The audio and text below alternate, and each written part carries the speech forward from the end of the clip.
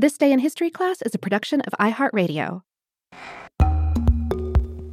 Welcome to This Day in History class, where history waits for no one.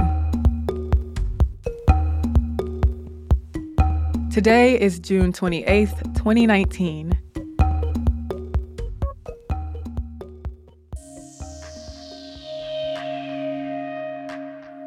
The day was June 28th, 1969. Early in the morning, New York City police raided the Stonewall Inn, a gay bar in Greenwich Village in Manhattan. The raid incited a riot, and tensions between the LGBTQ community and police reached a breaking point. The raid and subsequent riots catalyzed the organization of pride marches and marked a major moment of resistance in the U.S. movement for LGBTQ rights. Anti-LGBTQ policies and views were prevalent at the time. Homosexuality was still deemed a psychiatric disorder by the American Psychiatric Association, and LGBTQ people faced institutional and interpersonal discrimination.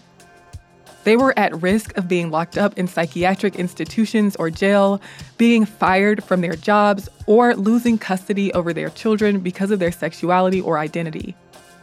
In New York, in the years leading up to the Stonewall riots, the state liquor authority banned gay people from being served alcoholic drinks in bars, and it would close bars that violated this rule. This rule was overturned in 1966, and the SLA stopped closing licensed bars that served LGBTQ folks. Though LGBTQ activists had been working for decades to advance LGBTQ rights and demand better treatment, soliciting homosexual acts and publicly expressing homosexuality was still illegal in New York. They could be arrested for displays of affection, for dancing with each other, and for wearing clothes that were not, quote, gender appropriate. LGBTQ people sought out gay bars, one of the few places that accepted them where they could express themselves without judgment or persecution.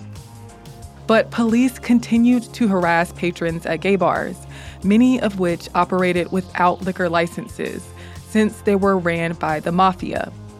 The Stonewall Inn was one of those unlicensed bars. So police raids on gay bars were still common in New York City. Stonewall had seen its fair share of raids, but staff were usually given a heads up and warned customers so nobody would get arrested.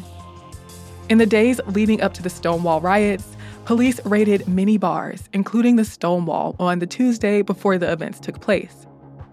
But on June 28th at 1:20 a.m., police entered the Stonewall Inn and announced that they were conducting a raid. Employees had not been alerted that there would be a raid that night. It's been suggested that the bar owners failed to pay off the police, who took money for not arresting them for serving drinks without a license and not telling media about the bar's notable patrons. But as usual, the police lined people up, checked their IDs, assaulted some of the patrons, and checked people who they suspected of cross-dressing, which was an offense.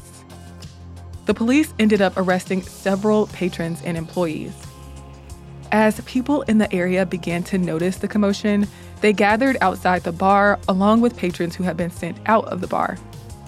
As a police van arrived at the scene and arrested patrons were sent to the police station, the growing crowd became more rowdy and threw bottles, coins, and other objects at the police.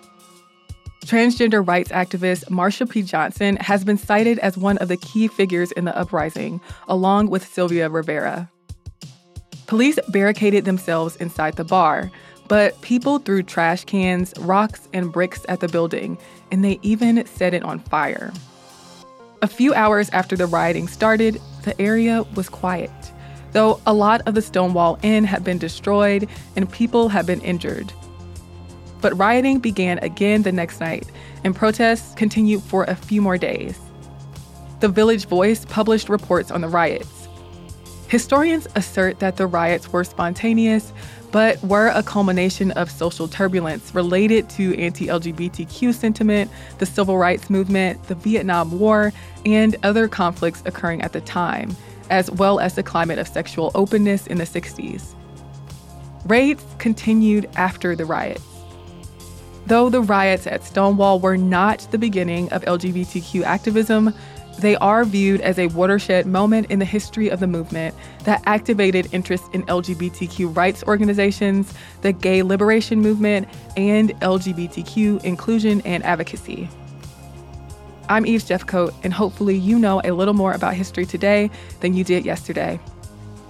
And if you'd like to follow us on social media, you can find us at TDIHC Podcast on Twitter, Instagram, and Facebook. And if you have not listened to a new show I host called Unpopular, you can get it anywhere you listen to This Day in History class. Thanks again for listening, and we'll see you tomorrow.